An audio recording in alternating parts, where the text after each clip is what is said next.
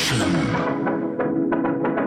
I can now say that if you're lucky enough to experience in your lifetime the strongest of all the illusions, the one that can anesthesize those who pain,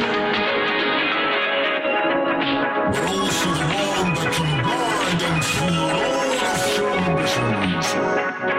And of course, I'm talking about the one, the only, the illusion of love.